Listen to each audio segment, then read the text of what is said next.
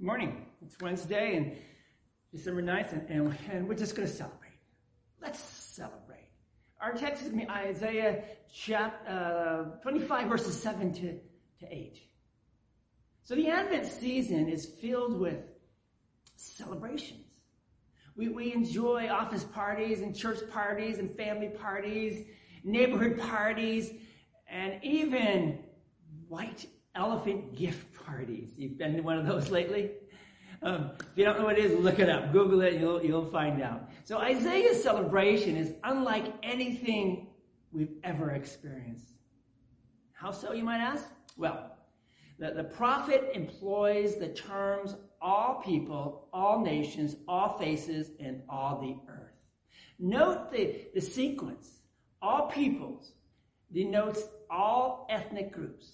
All nations point to all political groups. All faces promises all individuals are summoned.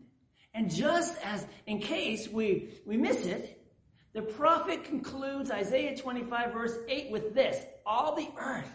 All the earth. That means everyone is invited to the party. So what should we bring? God is the subject of the verb. He will prepare. He will destroy. He will swallow up. He will wipe away, and he will remove. So God does it all. Jesus compares this feast as follows. At the time of the banquet, he sent his servant to tell those who had been invited, "Come, for everything is now ready." Check it out, Luke chapter 14, verse 17. Our time of waiting is over. Everyone is invited to the party, and God gives all the gifts. Now that's a Christmas celebration that we won't want to miss. Pray with me, would you?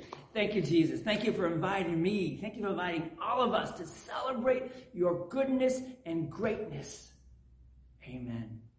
Go share that news with somebody today. Tell them, let's celebrate. Come and join us.